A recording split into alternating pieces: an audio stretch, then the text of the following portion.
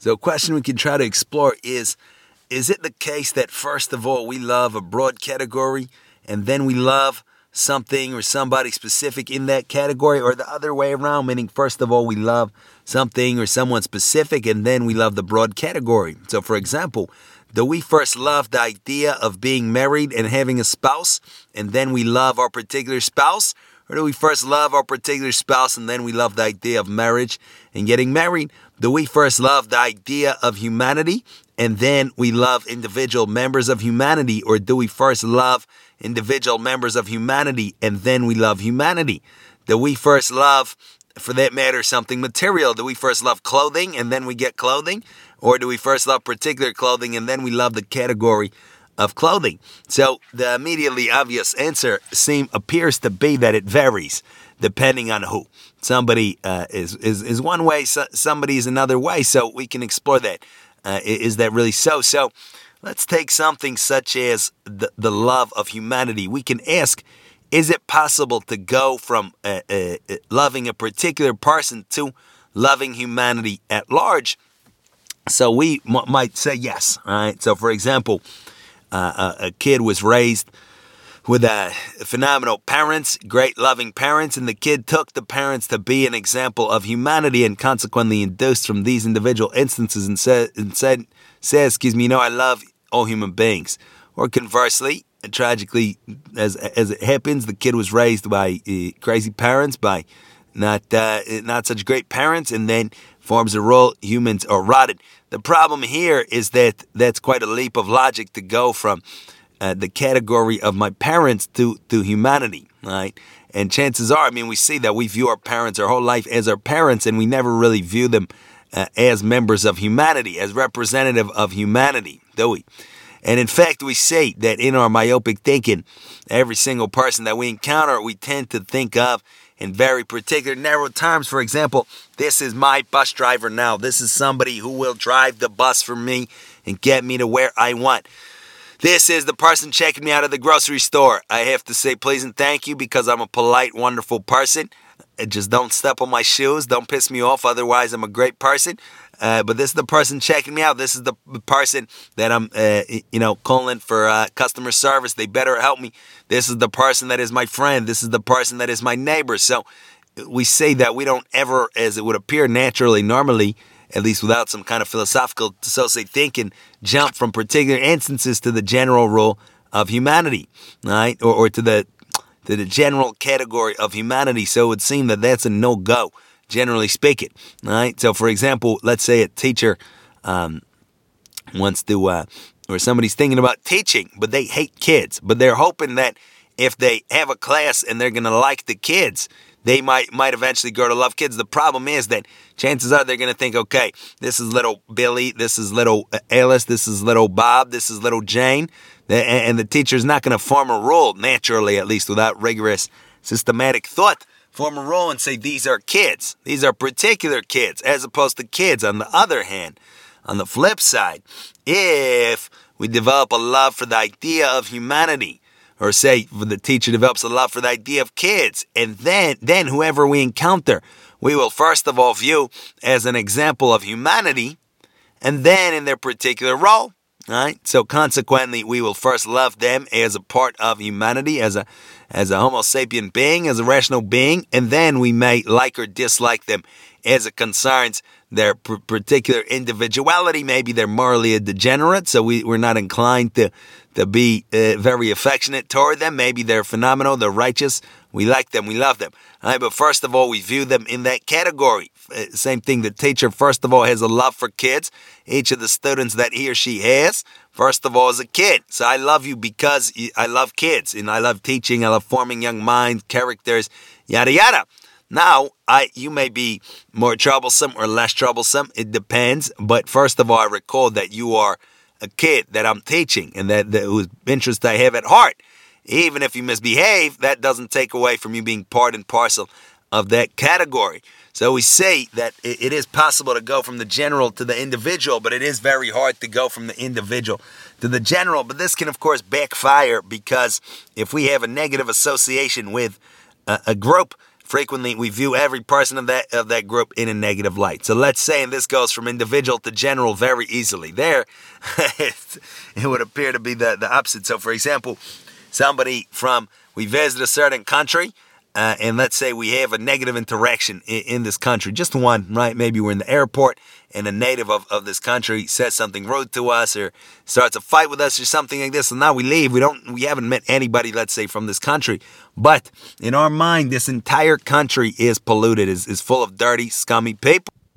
Or, for example, maybe our ex, who we didn't really finish off on such great terms with, lives in a particular town, but the town might have thousands, hundreds of thousands of people, might be a city with millions of people, but very good chance that we see the whole city in light of that single interaction that we have. So we also have this rule that we induce at least in negative ways. So what's the idea? The idea, or what would be the suggestion? The suggestion might be to be conscious about these things, right? To bring them to our awareness. So what is here that we can clarify? We would say that our individuality ought to be taken into account, but also the larger idea of which we are an expression of also is absolutely pivotal and key, and sometimes we are blinded to that. So, for example, this might be hard for some of us to hear, but all dogs are more alike to each other than they are different just because they are our dog. Meaning, we have a particular dog, and it's not just a dog. It's Sammy the dog, or Julie the dog, or whatever our name for our dog is. It's this dog that licks me, and yada yada. So we have this very individual notion, and we may forget that the most salient concept here is that it's a dog. We love dogs. Dogs are phenomenal. They're great, but it is a dog, right? Or, for example, we're a farmer. We have a favorite cow. It's not the most important thing.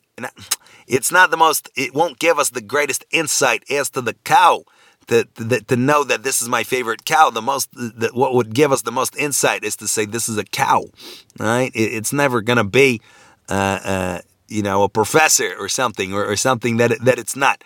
Not to say that's the highest goal. It's a cow. That's the idea.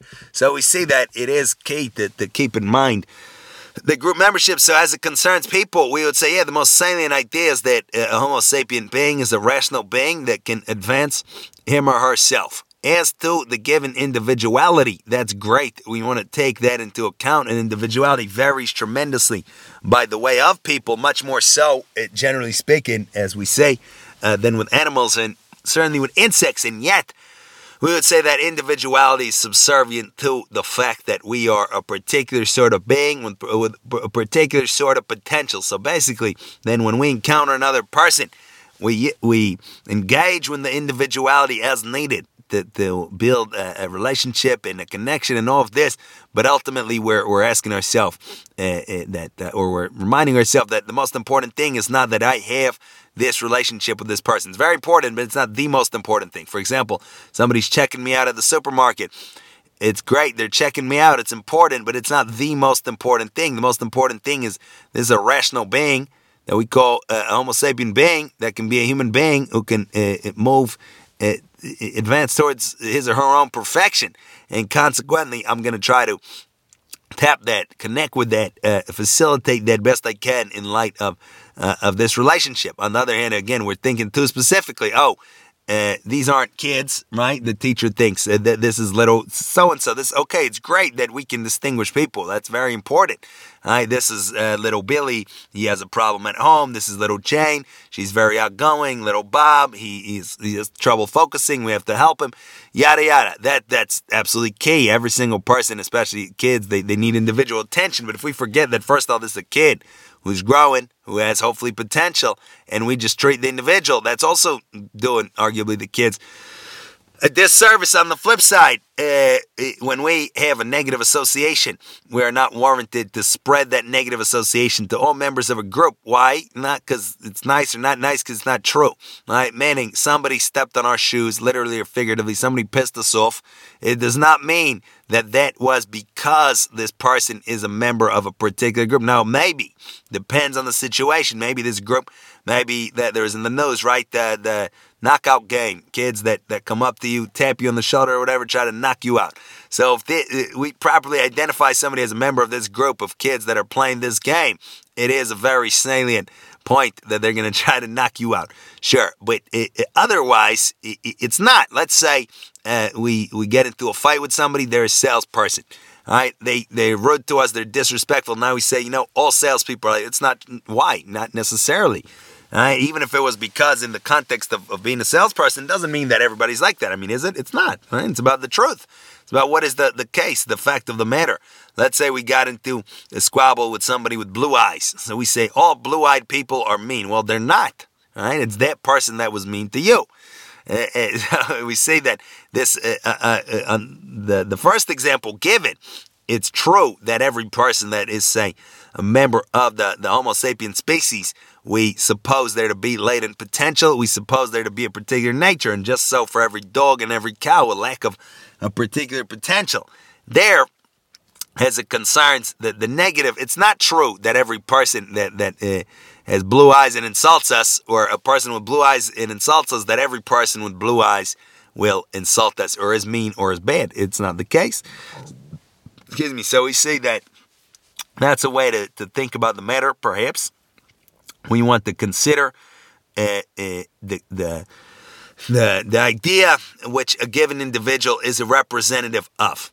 All right. Now, if the person individually hurt us, it doesn't mean that they're indicative, that reflects back on the idea which we suppose them to be a representative of, unless it does, like in the knockout game example. So that way we can hopefully have better relationships and understanding of others. Thank you for listening.